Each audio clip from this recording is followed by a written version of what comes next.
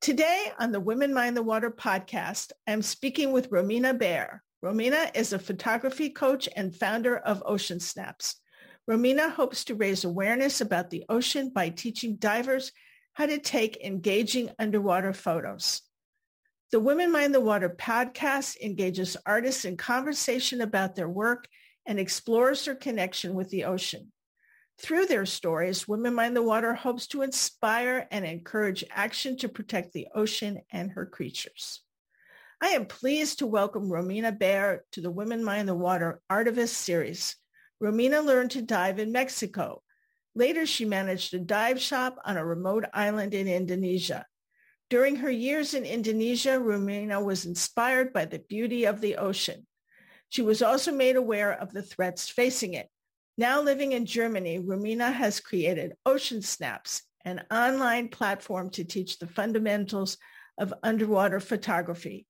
Romina hopes her coaching will help aspiring underwater photographers hone their skills and through their photos, expose others to the beauty and fragility of the ocean. Romina, thank you for joining me on the Women Mind the Water podcast.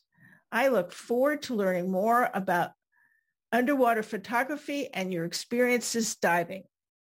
Thank you so much for having me, Pam. It's a pleasure. Romina, when did you develop an interest in the ocean?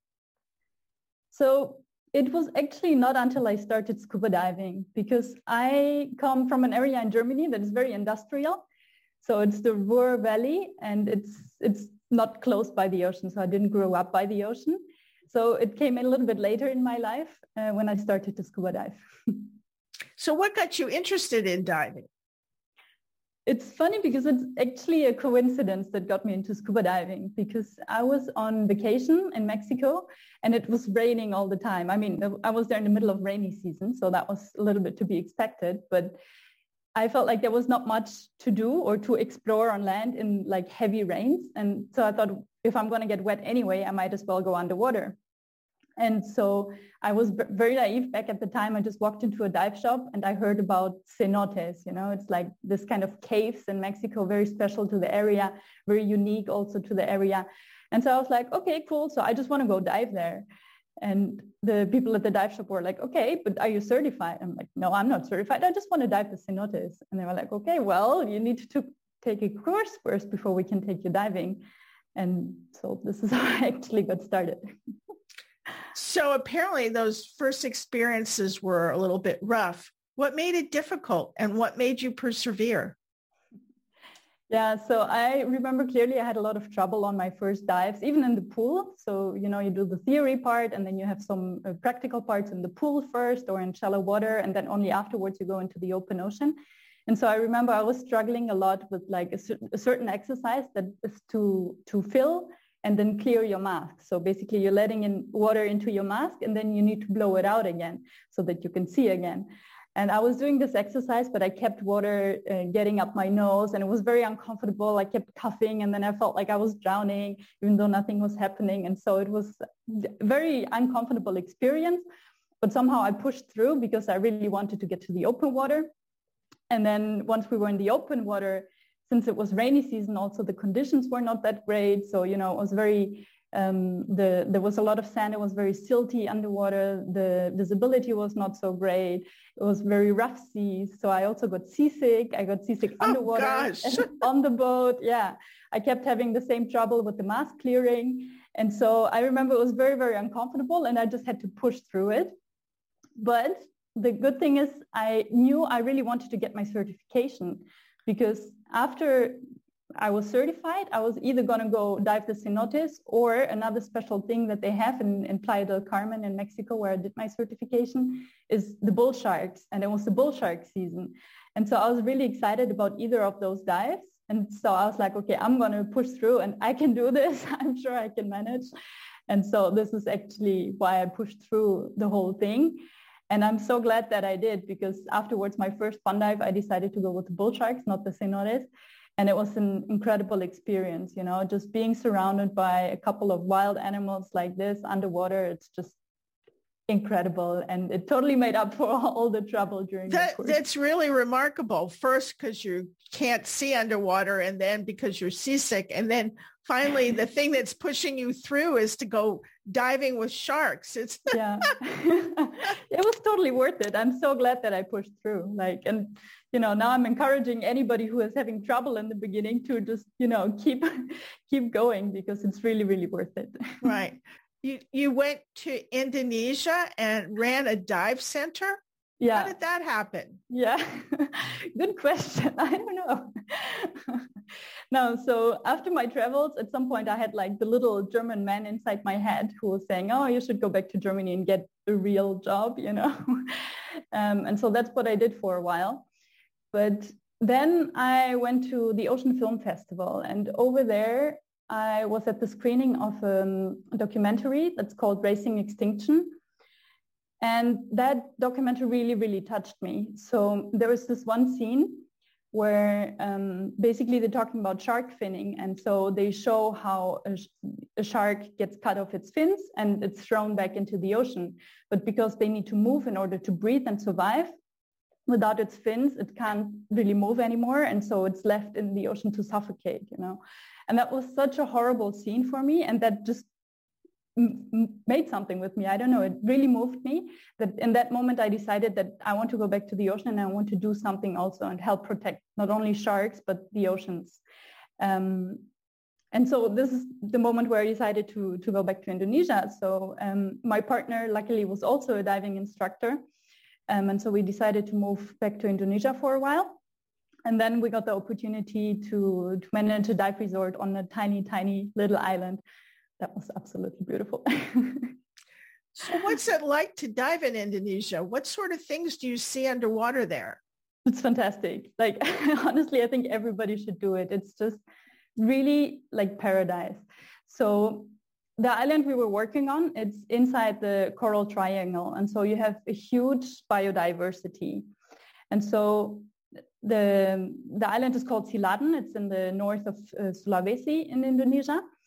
And it's also inside a marine park. It's called the Bunaken Marine Park that consists of 5 islands. And so you have 5, not uninhabited, but there's not many people living on the islands. And so all the islands are surrounded by very shallow top reefs. So it's also not only great for scuba divers, but also for snorkelers. You have beautiful corals, you have huge biodiversity, you have lots of animals and marine life. And then after the top reefs, it really drops down to hundreds of meters of walls. So you can imagine those really steep walls that are just full of corals, of giant barrel sponges, of soft corals, of Gorgonian sea fans. It's really teeming with life. It's full of life. And you have big fish. You can have lots of turtles, green turtles, for example. Hawksbill turtles as well. We had nesting grounds also on the island. So if you're lucky, you can even see some turtle eggs hatching. Really fantastic. Underwater, you can see trevallies, you can see snappers, sometimes sharks as well. Pilot whales, sometimes if you're very lucky, but those mostly from the boat. But lots of small things also, lots of macro life. So all different kinds of shrimps, of nudibranchs. So nudibranchs, I don't know if the listeners will know, are sea slugs. And I never thought that I would say that I'm a fan of slugs, but sea slugs are really cool. They're a little bit like Pokemon, I like to say, because they come in all different colors and shapes. And so it's really like, collecting all, I mean, in your mind, not actually collecting them or on your pictures. Right. All the different kind of nudibranchs species. So yeah, you have, just so many fantastic things. I can see by the smile on your face and the way your eyes light up how wonderful it is. So I'm going to ask you, maybe not a fair question, but what sort of challenges do divers encounter when diving in Indonesia? Yeah, so, it's not much different than in other places in terms of challenges. What you can get a little bit more maybe than in other places is currents underwater. So there it's just important to be aware of them and to know how to position yourself and how to behave in currents and always, stay prudent basically. But other than that, it's really, I mean, as a diver, you should always stick to your safety limits. It's always very important to pay attention to what you're doing because it's not our natural habitat, right? So we're still dependent on air that we take down. So we need to pay attention that we have enough air supply, that we're not staying longer than we're supposed to with the no decompression limit, things like this. But this is no different than in other diving places. So okay, so you have to be aware, but now you add to it taking pictures, which means sometimes you get sucked into what you're taking pictures of. So at what point did you get interested in underwater photography? So for me, it was actually very quickly. So basically, it was soon after I did my advanced open water qualification. I actually started with videos, not with pictures. So I had a little GoPro and I started to film everything on my dive. Like sometimes I would just leave the camera running for 20 minutes. But then quickly, you know, after a couple of dives, you realize how much video material you actually have and that you need to go through it again and edit it and like cut out and maybe, you know, do some color changes and things like this. And this just takes a very, very long time. And back then I knew nothing about editing. Like I had to teach myself the whole thing. And I realized very quickly that the material was just piling up on my hard drive without me actually having or taking the time to go through all of it. But I really wanted to share everything that I saw underwater, you know, with my mom, with my grandma, like people who don't go underwater or who have never been there, like to show them what it's actually like. And so this is when I actually switched to photography because I figured it will be much quicker to edit 1 or 2 pictures than a 20-minute video. Right. Yeah. So I have no experience diving, but I have snorkeled. And on a few occasions, I've tried to take photos. Several times I used a disposable camera, and once I used a 35 millimeter camera in a plastic housing. The problem is that everything I had was blue. And, you know, besides the color problem, what other things do people typically encounter in trying to take underwater photographs? Yeah, that's a very good example, Pam. And, you know, the being blue pictures, it's one of the most common ones. And if you know a little bit about diving or like if you've been in that situation before, you might know that underwater color disappears. And so this is why they actually turn out so blue. And red is the first color to disappear. And the deeper you go, the less colors you have and the less light you have available. And so in underwater photography, I found that it really comes down to that. Like light is the biggest problem most of the time. And one of the biggest challenges for underwater photographers because you have less natural light underwater. And this depends on so many other factors as well. And so basically being in this environment that is water makes it much more difficult to take pictures than taking pictures on land. And so because you have less light underwater, you usually need to use an external light source. So either a torch or like the flash of your camera, or even better, like an external strobe. So strobe is just another word for underwater flash, basically. Right. That you can use to bring back those colors in your pictures. So there's another problem besides the blue and needing artificial light, because I take a lot of pictures of wild animals, but I always take them on land. And I know that animals don't stand still, but when you take them on land, typically, you know, they move along on the ground and they don't often move upwards. But in the ocean, animals can easily move up and down. So how difficult is it to take photos of animals underwater? That's a very good question, Pam. And, you know, I actually never thought about it that way, but it's true. Like underwater, they can just move in any possible direction. And not only the animals, but also you, because you're also weightless underwater. Right. You're basically like an astronaut in outer space, you know, you don't have any gravity. So it's not only the animal moving, but also you. And so this is a very big challenge also. And here it really comes down to your buoyancy. So you really want to make sure before you start taking pictures underwater that your diving skills that you're really comfortable with your diving skills, you know, that you don't need to think too much about all the things that you're doing, because it's basically just adding up another difficulty level. Let's put it like this. And so I think this is a big difficulty for beginners, especially. So make sure you have good buoyancy. You can do exercises for that on every dive. And then it also really helps to pick some subjects that are maybe not so fast moving. So maybe, you know, not a fast sweet-lipped fish or a fast-moving shark or something, but to start with subjects that are a little bit more stationary or slower. Like, for example, the nudibranchs or sea slugs, you know, they tend to move very slow even underwater. And so they are a very good subject to practice on, because there you can really take your time, and take it easy. And it's really important also that you don't just like lie down on the reef or even on the sand just to take a picture, but that you learn to control your buoyancy with your breath and your BCD in order to keep yourself maybe not completely still, but to move very slowly. And that really helps. I never really thought about that, but yeah, you are moving too. So, So what are some of the most common mistakes that people make in taking photographs underwater? Yeah, so I think one of the first one is to start too early. So usually when you learn how to dive, you get very excited about it because it's this completely new world that you're entering. And obviously you want to document all of it. And so it's, you know, easy to just pick up a camera and start taking pictures. But as you said, you should really pay attention also to what you're doing first, because there's already so many things. And so I recommend, you know, first getting comfortable with your diving skills and not start in the first few dives already to bring down a camera. Then another thing that is a common mistake is basically to be too fast or too impatient. If you want to take really good pictures underwater, it really helps to take your time, to take it slow, to get to know the subject maybe a little bit, and, you know, to look for this really good photo opportunity and not just like to rush in, take a shot and then rush on to the next subject, but like take it easy and maybe also try to spend a little bit of time with the subject before moving on. All right. So it'd be great if you'd share some photographs and comment on what makes them successful or point out the mistakes that might have been avoided. Yes, for sure. So I have brought this first picture here. So maybe to explain or describe a little bit to the listeners as well. So this is a nudibranch. This is the Tamja nudibranch. And so on this picture, we can see it's an okay picture. It's in focus. So that's already a good point.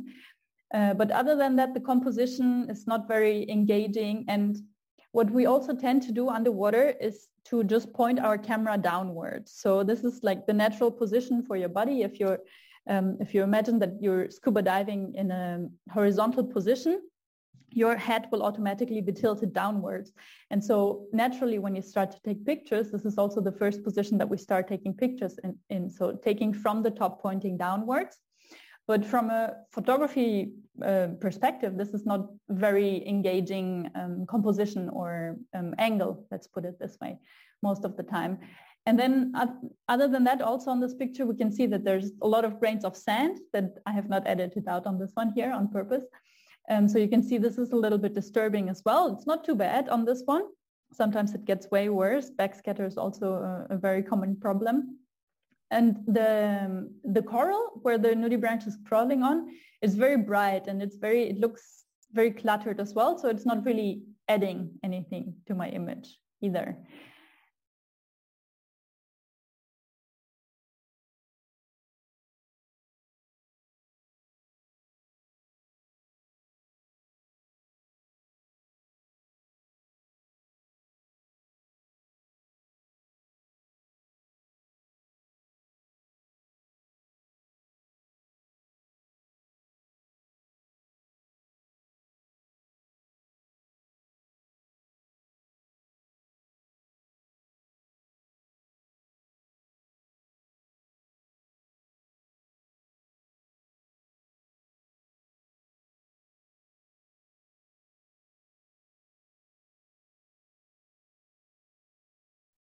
This perspective as well. I have those other pictures. So here on one of them, you can see the Chromodorus koi and the other one is the Chromodorus villani. So two fairly common nudibranchs. And you can see when you really get down on the eye level of them, or basically on the level of the animal, you can create a perspective that's really, where the composition is much more drawing the viewer in. Okay. So can you tell me, is there a particular photograph that's special that you're proud of, and what's special about the photo? Yeah, so this I find really difficult because this for me is always when my imposter syndrome also sets in. Right. So it's not only new photographers who get it, it's also older photographers who get it. But here I chose a picture that is, it's also a nudibranch. So this is a Flabellina nudibranch.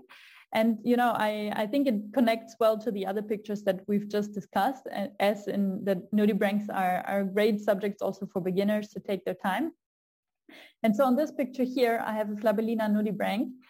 And what makes the Flabellina special is their serrata, so-called, on the back. So you can see it has like all those, it looks almost like hairs or feathers that it has growing on its back, but it's actually like an organism through which the nudibranch can breathe, but it's also used for their self-defense. So just at the tip, they have tiny little spines, so to say, with which they can defend themselves as well. And so why I think this is a better image than the others, for example, is because it has a certain dynamic in it. So you can see the nudibranch here is in a different position. And this you can witness when you're really patient. So it also comes down to when you find a subject, sometimes it will not be in the best position, especially nudibranchs. They're usually crawling somewhere on the bottom or on the reef. So, you know, the background can be very disturbing. But if you take the time and you follow it for a little bit, or you give it a little bit of time and you observe also the environment, sometimes they will go into a better position. Please never move a subject yourself. We don't want to touch anything underwater. But by being with the animal and following it and seeing what it naturally does, you can create better images like this. So you can wait for a special moment like this. And when the nudies do those, it always reminds me of horses that kind of like get onto their back legs and really just show all their beauty. And so here the serrata are basically just swaying in the ocean current. And it's a moment where you can really beautifully see those characteristics of the nudibranchs. These are wonderful pointers, and I can tell you are a wonderful coach and an enthusiastic dive master. So I'm going to ask you, have you noticed in the pictures that you've had, either from the people you're teaching or that you've seen online, that people are documenting changes in the ocean? And is there anything particular that concerns you? Yes. So not only in other photographers or pictures, but also I've heard from other divers, you know, who've been diving much, much longer than I have, for example. And so, yeah, there's a lot of things that concern me, to be honest, for like regarding the health of our oceans, because our oceans are under a lot of threat. Plastic is obviously one of the most common, most obvious things, or most obvious threats, that there's much more plastics in the oceans. And, you know, while living in Indonesia, we could also see that on a daily basis. It's really horrifying how much plastic gets washed into our oceans. But I think a lot of issues also connected to climate change. So ocean acidification, for example, which causes coral bleaching. Then there's overfishing as well. So there's like the fish stock is really depleting. There's much less sharks in the ocean nowadays than there were just a couple of years ago. Like shark numbers have really depleted horrifically. It's I don't know, it's terrifying. And so there's unfortunately a lot of things that are threatening our oceans. And I think this is why it's so important that we really protect it.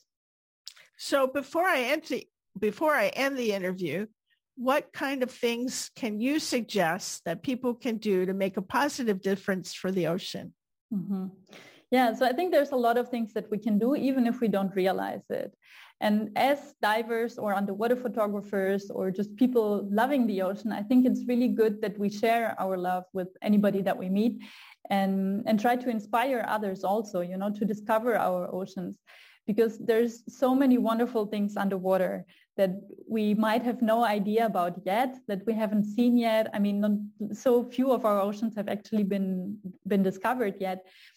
Or explored. And so I think it's important to share that passion with other people, to inspire them to learn more, because if people fall in love with the oceans, they will also help protect them. And yeah, I think this is one of the biggest things. Well, that's why I'm so glad to have you on, because I think we're both trying to do that, you with your photography and me with the podcast. So I'm really grateful to you for being on the Women Mind the Water podcast. It has been great to hear from someone who has spent considerable time underwater and who's helping to document the world below the surface. Thank you, Pam. Thank you. I'd like to remind listeners that I've been speaking with Romina Baer for the Women Mind the Water podcast series. The series can be viewed on womenmindthewater.com. An audio-only version of this podcast is available on the Women Mind the Water podcast, on the Women Mind the Water website, on iTunes, and on other sites such as Spotify and Stitcher. Women Mind the Water is grateful to Jane Rice for her song, Women of Water. All rights for the Women Mind the Water name and logo belong to Pam Ferris-Olson. This is Pam Ferris-Olson. Thank you for listening.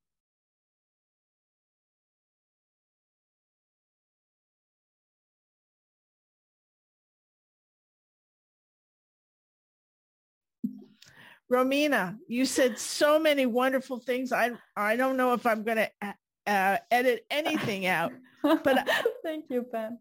I wanted to bring up a couple of things that you were talking about. Have you looked at any of the podcasts on my site? Yes. All right. Did you? I have to look up her name now because I've done so many. Where is she? Oh, if you haven't seen it, watch the one, Polly Dawson. Okay.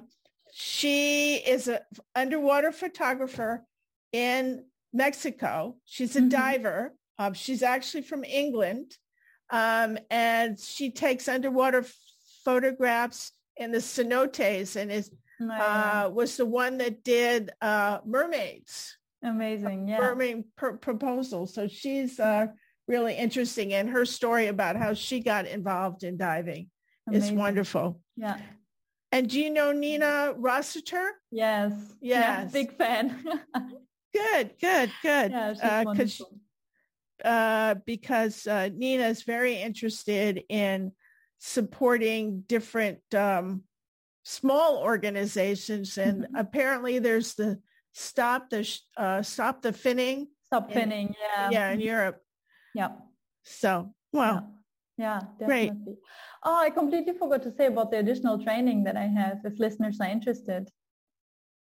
I want to mention that. What was the additional training? That, like, if people want to learn more about underwater photography, I have a free training that they can sign up to. Okay. Well, what you can do is just send something to me. You notice from my website that you'll get a page that's all your own. Yeah. I'll have links to your site and I can add that information for you to it. Yeah. The pictures that you sent, if you could just tell me the order they are so I insert them in the right place. Yeah. That would be wonderful. Of course. Yes, I will do that. And when I get it up on the site, I will let you know. And then I will let you know again when it goes up on the Smithsonian site so that you can share that with everybody and put it up on your website. And we'll have interactive links. That's great. Yeah, I think it's wonderful what you're doing. Thank you. I think it's wonderful what you're doing, Pam. Thank you. Thank you so much. Thank you so much for having me. This was really great. It's my pleasure. And I'm always amazed at the women that I talk to. I mean, how you got interested in diving. It just was like, well, I'm over here in Mexico. I'll try this. And then for me, it was trying to clear my ears. So that's why I never became a diver. I don't know. I'm passionate about the ocean. Yeah. I'm more of a surface kind of gal watching for the whales and but you bring me underwater and you give me the enthusiasm that goes, wow, this is really neat. Give me the hours of your GoPro, but I know what you're saying about all the hours and hours of video that you never look at. Yeah.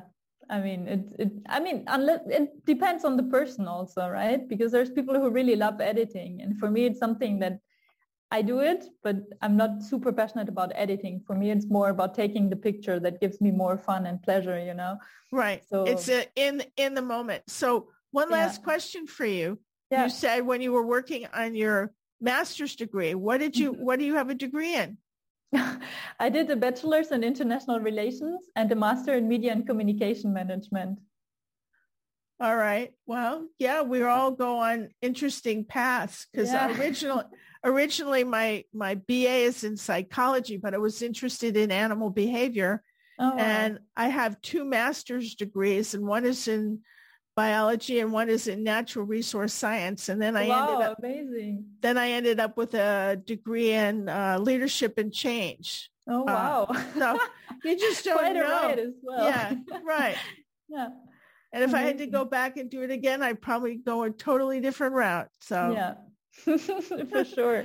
Anyway. But that's what's so exciting. Right.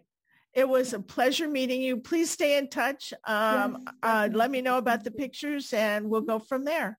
Yes. Thank you so much, Pam. It was a pleasure for me too. Yes. Bye-bye. Right. Take care. Bye-bye. Bye.